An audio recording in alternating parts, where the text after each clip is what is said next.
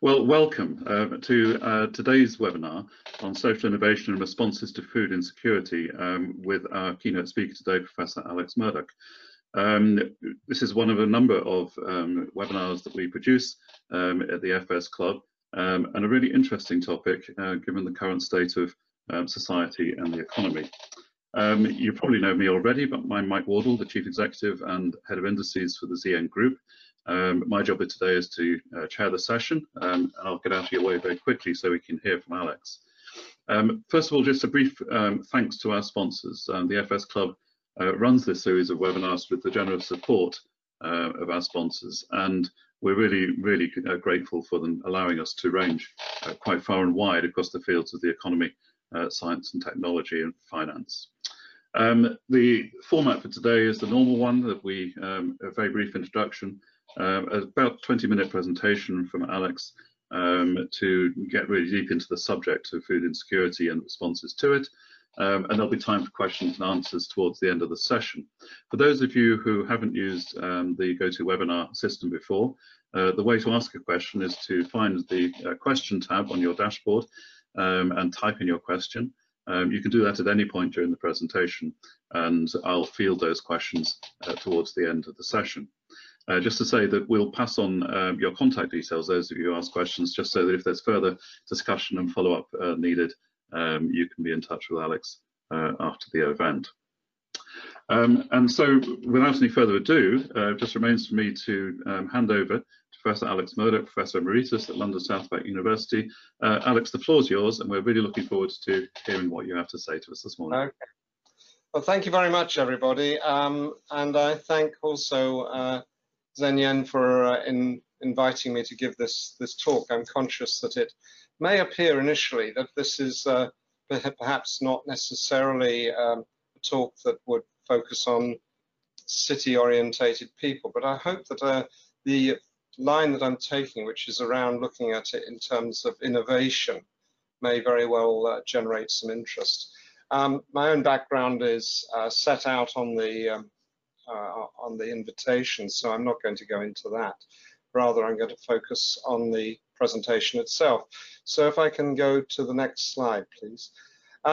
So this is a bit of just the outline here. I'm looking at the nature of food support, and I'm going to look at particularly the origins of food banks, and I'm going to give an acknowledgement to one of the unacknowledged heroes of responses to food insecurity. I'm going to focus then pretty much on the notion of social entrepreneurship, collaboration, and partnerships. I regard food insecurity as one of the areas where the private, the public, and the non-profit or charitable sector intersect in a way that is different from almost everything else, because everybody, in effect, gives something and gets something. So I'm going to look at these types of innovation and various models, and I'm going to walk you around the world. I think I still am possibly one of the only researchers who's physically walked the talk in food banks on 4 continents. In other words, my research involved actually going into the food banks themselves, spending time there, and in at least a couple of them actually participating in what's called working the line. And then there'll be a brief conclusion. Can I have the next slide, please? That's just really a slide there to establish credentials. That's a journal issue that I edited looking at food banking and food insecurity. Next slide, please. So when it all started in 2016, this guy with the phone to his ear is a guy called John Van Hengel, who I regard as the mother lode in food banking in Phoenix, Arizona. And when I went there to do research in the first food, it's called the first food bank. And in fact, it is the first food bank, not just in America, but as far as I could see, the first food bank anywhere. And Mr. Van Hengel, who was a logistics manager, not a charity worker, was the person who set it up. Next slide, please. Food and access to food is often seen as a third world issue, but it's particularly an area in developed countries. And in fact, food banking is a phenomena that you find more in developed and high-income countries than in low-income countries, and that's an interesting dilemma that we'll touch on in a moment. Next slide, please. Okay, at this point, you can see a cartoon there, and I'm going to ask Peter now to run a poll, which I think he's set up there. And I'm going to ask you to simply pick one of those answers, yes or no. Are food banks a reflection of societal failure? And you can either pick yes or no, and just react quickly, don't agonize over it. Okay, so go to it.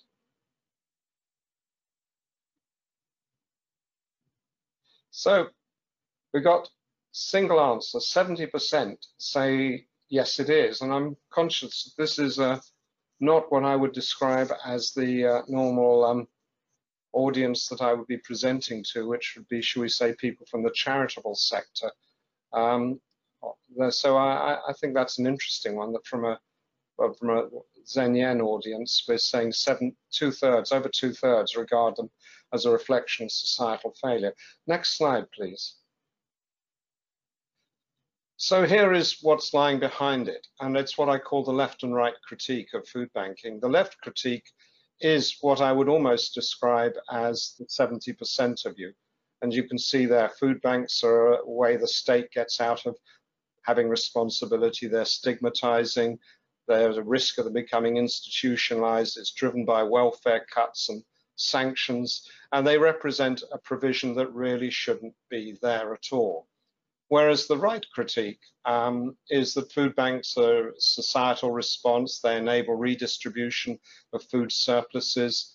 They're efficient and attractive to donors and volunteers. They're certainly a better allocation than those of us who can remember the EU food mountains. And their demand is supply driven. In fact, food banks distribute food which is not paid for, and so naturally people would take something which is a free gift. So next slide, please.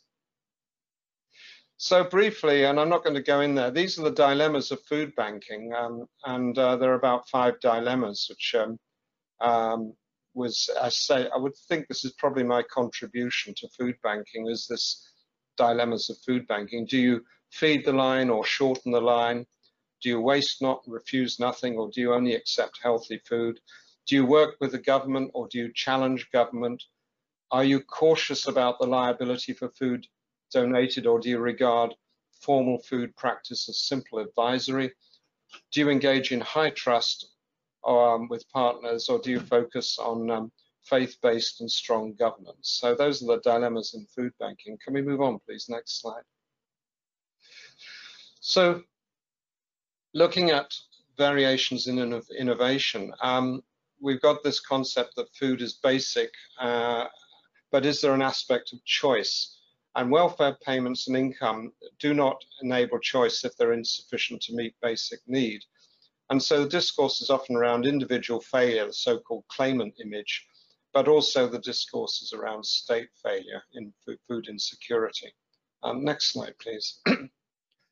So if we look at this question about how you might involve what I would describe as social businesses in the food area. And here we've got this concept of collaboration between non-profits and the states. And LaRue and Girdle suggested those 4 areas of collaboration, which is piloting new programs, collaborating to reduce costs, requiring collaboration in order to benefit, for the organization to benefit, and other types. This is a useful typology, but it doesn't really include the private sector, and it doesn't consider collaboration, for instance, between individuals such as volunteers and beneficiaries. So this is a useful starting point, but I don't think it is really thorough enough. Can we move on, please? This, I think, sums up a lot of the attitude to food banking, and my guess is that if there's 30 people in this audience, at least 5 or 6 people have probably helped a food bank, which is a high proportion. In other words, you've donated food, you may even have engaged in more active activities with food. It's a very high engagement. And in fact, when I looked at the States, there hasn't been any data done, but when I went around the States, I found that in fact, it was one of the highest engagement sectors that are other than churches. Please move on, thanks. So let's look at innovation, and this is where I'm going to try and walk through a lot of examples here. And I've used Schumpeter really as a basis here, and those of you who are familiar with Schumpeter's notion of innovation. And you can have innovation in product, the introduction of a new good, process, the introduction of a new method of production, business model, source of supply, and there's the issues about mergers and divestment. So I use Schumpeter as a simple basis. Can we move on, please? So the other area is that with Professor Alex Nichols of Oxford University, I wrote what is probably one of the standard books on social innovation. And we came up with this concept of innovation in three areas, which is incremental, which is where you just move things along incrementally, where you have institutional innovation, where you try and change market structures to create new value, and disruptive, where you engage in disruptive innovation, and we've seen that perhaps with Greenpeace and microfinance and so on. So we've used this model as well in the rest of this presentation. Can I move on? And so the framework we've looked at there is we've looked at innovation against collaboration. So the concept of collaboration in one axis and the concept of innovation in the other. And this provides a two-dimensional space in which to consider responses to food insecurity. And now I think we're pretty soon going to get into actually looking at examples. So next slide, please. So let's first of all look at incremental innovation through collaboration. So the incremental innovation is the soup kitchen, and I set a little challenge to my colleagues, which Mike passed. Chicago in the late 1920s, whose soup kitchen is it? And it's that well-known philanthropist Al Capone. And Al Capone, in fact, set up food distribution systems during the Great Recession in the late 20s. And it's one of the reasons why he was pretty impregnable in Chicago politically, because he actually had a welfare state. And that soup kitchen is, in fact, Al Capone's soup kitchen. But you can innovate by bringing soup to the people rather than bringing the people to the soup. And as you can see on the right is a soup run. I think that might be a Salvation Army one, but I'm not sure. And it's bringing soup to where people are. So that's an innovation, and it's a collaborative one. Next, please. Moving on to the soup kitchen model, it's been around a long time, and it's what often is described as Victorian type philanthropy. Anyone who can remember Oliver Twist, and please can I have some more, where he's queuing up for soup. On the right hand side you've got a soup kitchen in New York, and the guy in the shirt there is the manager of it, and Toyota said, can we help? And he said, well, you can't cook, you're an engineering company, you make cars, what's that got to do with soup kitchen? They said, what's the problem? He said, I've got 2 long queues for my soup kitchen.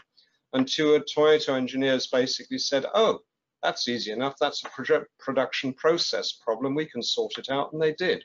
So they sorted out the long queues for his soup kitchen. He was quite impressed. Next slide, please. Then you can get innovation through what's called collaboration of new products and services. And on the left-hand side, you can see a normal food parcel. If you can see there, there's a Fray Bentos tin, there's Quaker oats, there's rice, there's tins of various stuff. But what about somebody who's got no means to cook it? What do they do with it? And so one of the things impressive about the Trussell Trust was they realized that there were people who literally didn't have a cooker, and so they provided food packs that were specifically designed for that. And they had what are called kettle packs, where somebody for instance, was in a temporary accommodation, but they had access to a kettle, and so they could boil water. And so that was a bottom-up innovation of the Trussell Trust, where they realized that some of the food parcels they were giving out weren't much use because people didn't have means to cook the contents. Can we move on, please? Next slide. One of the interesting areas of collaboration is the idea of volunteering. And these are both from the United States food banks, which I visited. And you can see a difference. They're both volunteers. On the left-hand side, you can see a lady with her daughter, I assume, and volunteers helping out in a food bank. On the right, you see a slightly different one. That is, they're all wearing the same T-shirts. Those are not food bank T-shirts. Those are corporate T-shirts. And in fact, quite a lot of American corporates do their team building exercises, and they go to food banks for them. And so that, I think, is a really interesting innovation. In fact, when I was going around the food banks, I asked the food banks how much they charged the corporates to volunteer, and they looked at me blankly, and I said, they're going to do these team building exercises anyway, and they're going to have to go somewhere, and they're probably going to have to pay coaches to do it, and you're doing it all for them. And they said, yes, but they're helping out in the food bank. And I said, yes, but you know, in effect, they're getting a free good from you, which is the team building exercise. Why don't you charge them for it? I'm not sure what happened as a result of that advice, but I have a feeling that the corporates would have been quite willing to pay. Next slide, please. What about as a requirement of collaboration? And here I think the United States has evolved possibly the most complex arrangement, and they've got something called SNAP, also known as food stamps, which has a fairly complex regulatory setting. The US Department of Agriculture sets expiry dates on food, and you know, how long after, for instance, can you use biscuits after the expiry date? And so you get a lot of collaboration in food banking. Can we have the next slide, please? And food banks interact with a range of partners, and it creates a complex landscape. In some cases, it raises concerns, and I found in some food banks they were using inmate volunteers from the local prisons in food banks. And my colleague who was with me, American colleague, said, oh, he said, they're probably low risk prisoners. And I said, oh no, they're not. They've got a prison guard sitting on a chair in the corner. These are not low risk prisoners. So it was, and those were some of the most effective volunteers in that food bank because they were long term and they knew how to do the job. So interesting development there, but you might have views about use of prison labor in food banks. Next slide, please.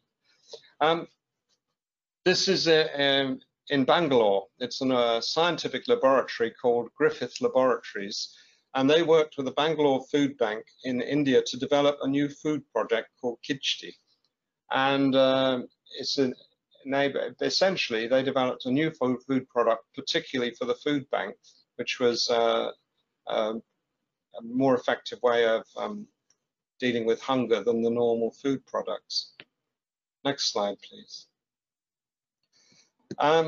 Then we've got institutional innovation and reducing cost. I'm conscious of time, Mike, so I'm aware of it. How do they measure food donation? And one of the things that really intrigued me was in America, and in fact almost everywhere, including the UK, food measure is often simply by the weight. You know, we've distributed 16 tons of food, we've delivered 12,000 meals or whatever. It doesn't say what was in there. What would happen in your supermarket if you pushed your trolley onto a scale and they charged you £1 per kilo for your shop? Well, that actually happens where the Trussell Trust is concerned with one of the supermarkets, where the Trussell Trust pointed out that the supermarket, people bought stuff in the supermarket and then dumped it in the Trussell Trust box on the other side of the till. And the supermarket was in fact taking a profit from the food that had been bought for the food bank. And so the supermarket in question agreed with the Trussell Trust that the Trussell Trust would simply weigh the food, and the supermarket, I think Tesco, would actually pay money based on the weight of food donated. So it's an interesting, simple measure about reducing cost in terms of assessing exactly what was there. You just weigh it. Next. In the United States, some food banks have acquired delegated powers to assess people for entitlements. And it has a risk there because that's where food banks can become an arm of the state. So the Trussell Trust in the UK is quite apprehensive about that, getting involved as the arm of the state. But it's a form of collaboration where sometimes it's a win-win situation. Next slide, please. And then we get to the last bit, and here, within probably 100 yards of all of you is something like Incredible Edible.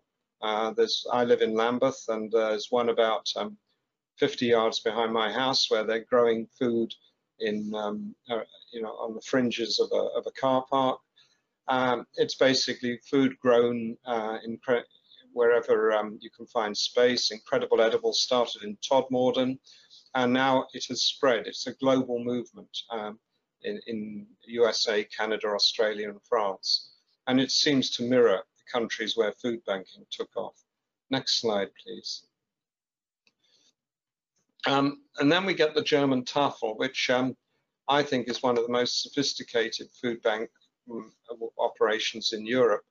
And it's supposed to be pretty standardized, but if you look at the next slide, you can see when I went around Germany, I found there were 4 variations of the Tafel. The Berlin model was basically fresh produce being distributed.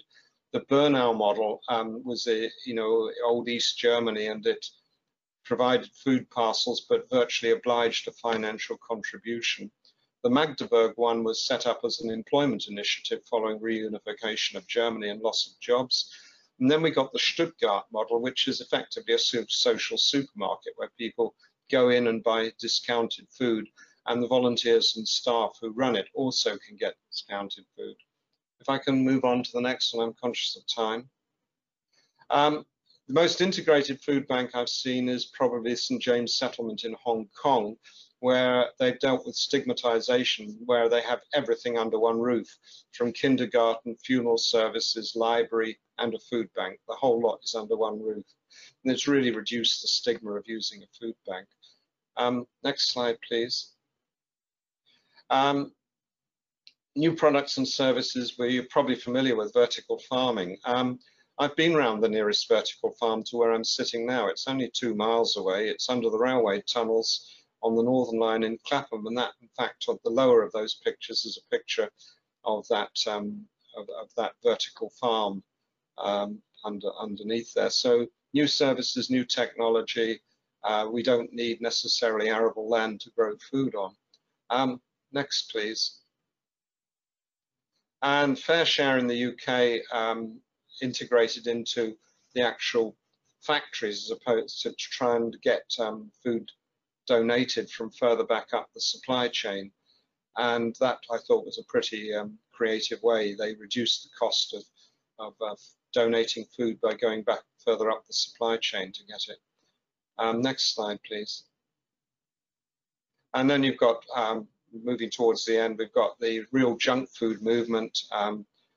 An interesting name guy, it actually was named Adam Smith, who set up the Real Junk Food Project and took food that was about to be dumped and used it in pay-as-you-feel cafes and so on. Next slide. And that reflected in Copenhagen with an outfit called Rubenstub, which is an interesting non-profit restaurant which uses food waste to for its menus. And finally, I think next slide. I think we're on the last. Oh, that's collaboration by Association of Mexican Chefs, where they gather food. Next slide, please. And it provides benefits to vulnerable people and rescues food and certifies the food and distributes it to charities. And it's essentially restaurant chefs that have organized it. And I think I'm getting the next one here. And this one is a guy called Shoaz, and he's a fascinating guy, and I met him at the Global Food Bank conference a couple of years ago. And he has possibly one of the most comprehensive networks I've seen in Egypt. And this one I thought was really ingenious. How did he get people to leave more food on the, sort of the central table of the Hilton Hotel rather than taking it onto their plates, and then he'd simply said reduce the plate size, and so it left more on the buffet for him to distribute. And when you next go to any buffet, look at the plate size and see whether this innovation is spread. Reduce the plate size, reduce food waste. And I think I'm now onto my summary slides. So initially, I just looked at the growth of food banks, but it's wider phenomena. Food insecurity reaches beyond food banks. It involves a range of entrepreneurial activities. The concepts of collaboration and innovation are central, and particularly I think is interesting the experience of other countries. And final slide, which is the next one. Comments, questions and answers. So thank you so much, everybody. And I think I'm a little bit over time, but hopefully not too much. Well, Alex, about a minute over time, which is really, really excellent. Thank you very much for that sort of tour de table, if I may, of food bank history and development, and particularly the innovative approaches that people have taken. I've got a number of questions from the audience. One from Robert McDowell. He's asked, what have been the outcomes of state subsidy of certain foods? And he knows the example of France, where they sort of subsidise get. Are there other examples of subsidising of certain types of food or food groups to assist in food poverty? Okay, I think it depends a lot on where the level of food production is. So for instance, America, if you're looking at international development, America, for example, overproduces wheat, and you get wheat shipped to countries where wheat is not really part of the diet, so it's not usually very helpful. But what I found in the States was I was walking around with a colleague, an American friend of mine, who wasn't into food banking, but he was a pretty sharp guy, and we were walking around the food bank distribution centers, and he was pointing at various tinned products, and he said, you can't buy those. He said they don't exist in the supermarkets, but and so we were trying to figure out what they were, and some of them actually had been produced for the food bank, but instead of calling it food bank food, they had invented a brand and put it on the tin to so that it didn't look stigmatizing. And some of it was, I think, institutional food that had been donated, and again it had a brand on it that had been distributed perhaps to hospitals or whatever, but the food had been distributed. So I think there's an element there of the biggest subsidy program, of course, is food stamps, SNAP in the States, and that is restricted in the sense that you can't use the money to buy alcohol, you can't buy cigarettes, it's limited to certain foods. So those sorts of subsidy programs are there. And also you're getting an increasing phenomena of what's called social supermarkets, where people basically go, there are about 4, I think, in London now, and they started in Yorkshire, I believe. And those social supermarkets say, well, if you've got a benefit card, you're receiving a benefit, you can go along to a social supermarket and you can buy what is there. And that, I think, I love social supermarkets because they actually offer choice. People buy what they want, and I think it's not unreasonable for people to be asked to contribute towards the cost of food. I have a worry that if you donated food, donated food is food that doesn't necessarily have a value. And as a business lecturer, business professor, I think that a free good, how do you know it's valuable? How do you know its value? I think it's not unreasonable for people to put some money towards food they receive, but maybe discounted. I don't know if that answers the question. Thank you very much. The next question from Clive Bullen, who says food banks are undoubtedly a great response to a need. However, isn't there a failure, a societal failure, I guess, in educating and supporting people to have the education skills to mean they don't have to rely on food banks, and then their children don't have to rely on food banks? So Yeah. how does this fit into societal Well, development? well, I think if he had asked that question maybe 4 years ago, it would have had a lot of valence. But now, for example, the NHS is running, in effect, food banks for their staff. So you're getting organizations that have taken on food banking as a way to support their lower paid staff. And it's for those of people who have a memory of what the foundations of something called the Truck Act. I'll have no truck with that. That was when, in effect, people were being paid in food or something like that, not money. And so the Truck Act was to say you can only pay people a salary. You can't sort of give them food instead. But I'm wondering whether some of these food banks linked to employers are coming close to violating the Truck Act. They're saying, in effect, if you're short of food, we've got a corporate facility here where you can pick up some food. And some people might say, well, why don't you just pay them more? So the question was around, well, is it around individual failure where people, for example, no longer, it's the thing where, some people, bloggers say, well, if people could learn to cook and manage food better, then they'd be able to manage on what they have rather than saying they need more money. And that's an interesting discussion. There are people of us on this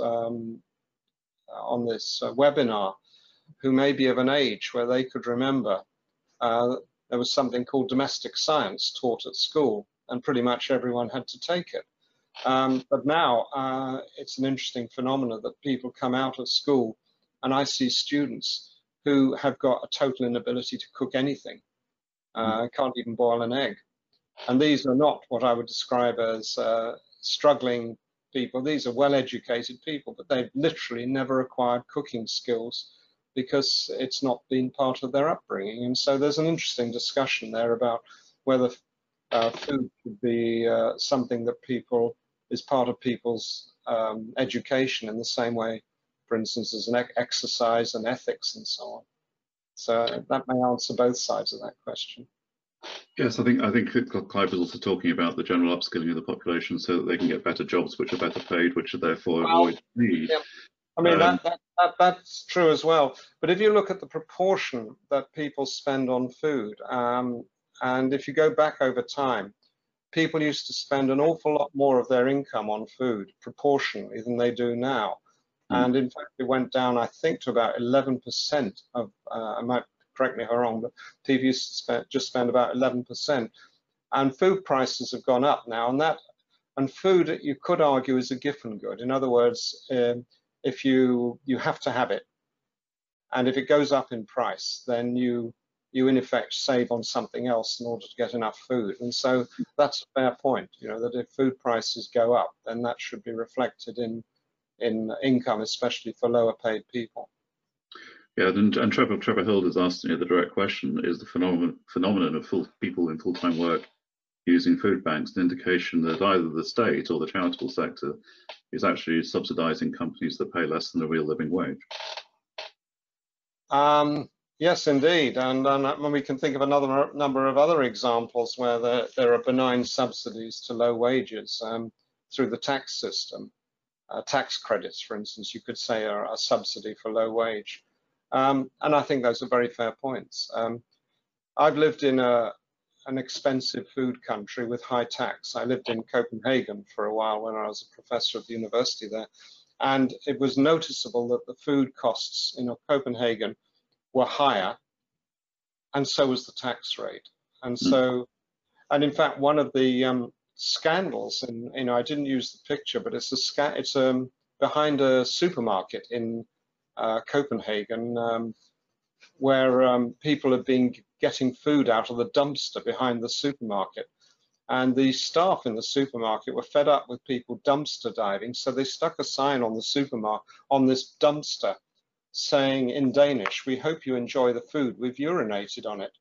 And and that was a sort of a measure that in Denmark there was a feeling that no, people shouldn't have to go into dumpsters for food, But on the other hand, food in Denmark is expensive, but on the other hand, people's incomes match that. So very few people in Denmark are actually unable to afford food.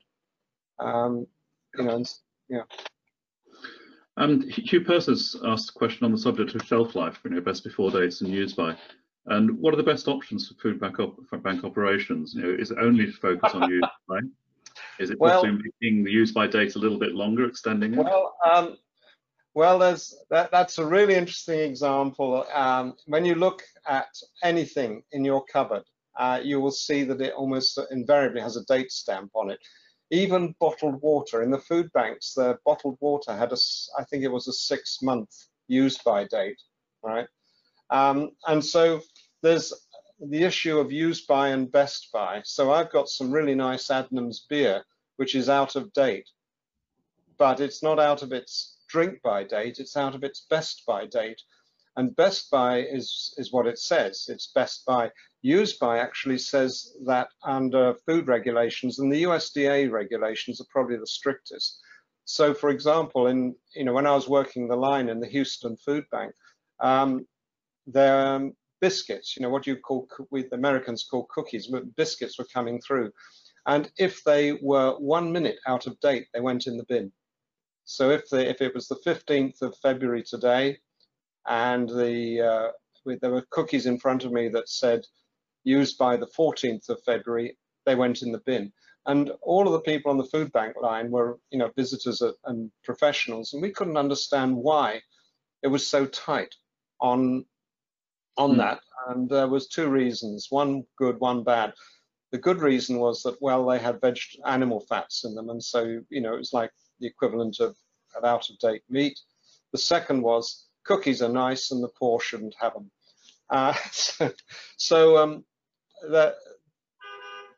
Sometimes, food banks are able to extend dates. So, for example, in America, if they were given frozen food that was at just before its use-by date, and they froze it, then they could extend the use-by date as a food bank by about 3 weeks.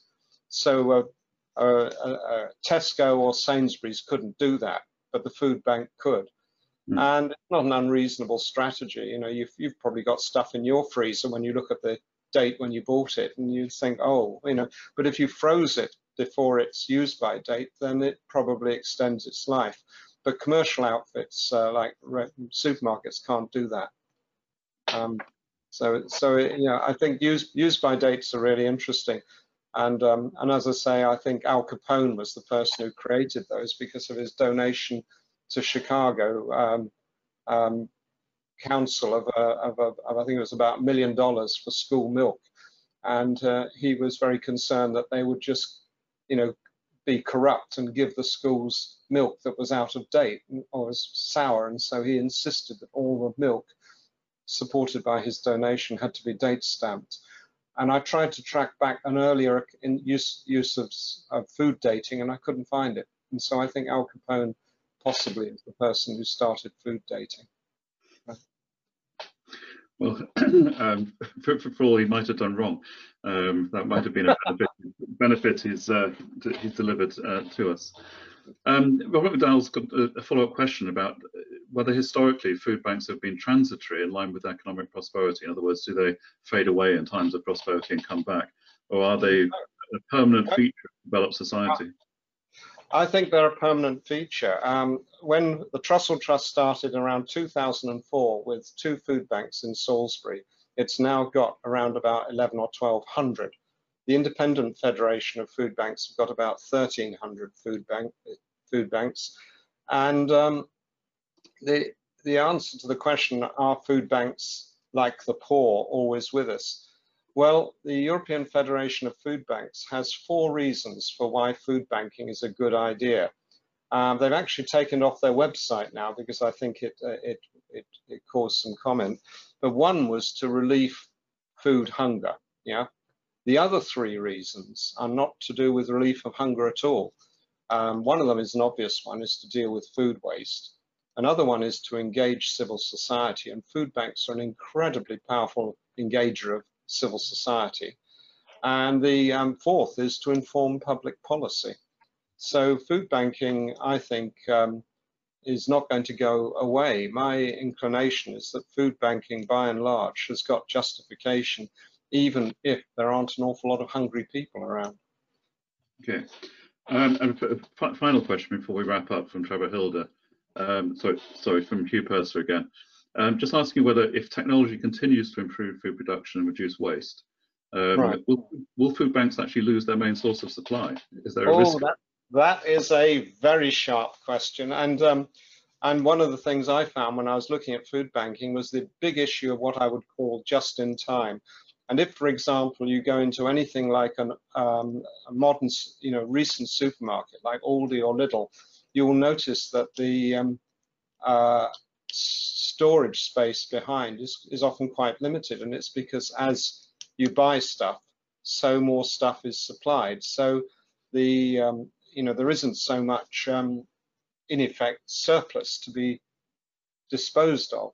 And so I think it's an excellent question. And in fact, it did cause some concerns for food banks that the commercial side was getting too efficient, and so there weren't the surpluses there.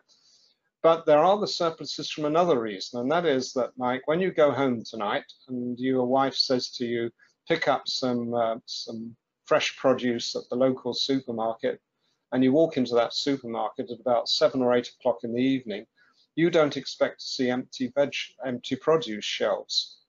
And so the supermarkets, in effect, have to stock for the eventuality that a customer says, well, where's this or where's that? So even with efficient provision, there's still surpluses simply based on the fact that the regular customer in a supermarket wants to be able to go in there at 10 or 11 o'clock at night and find what they want.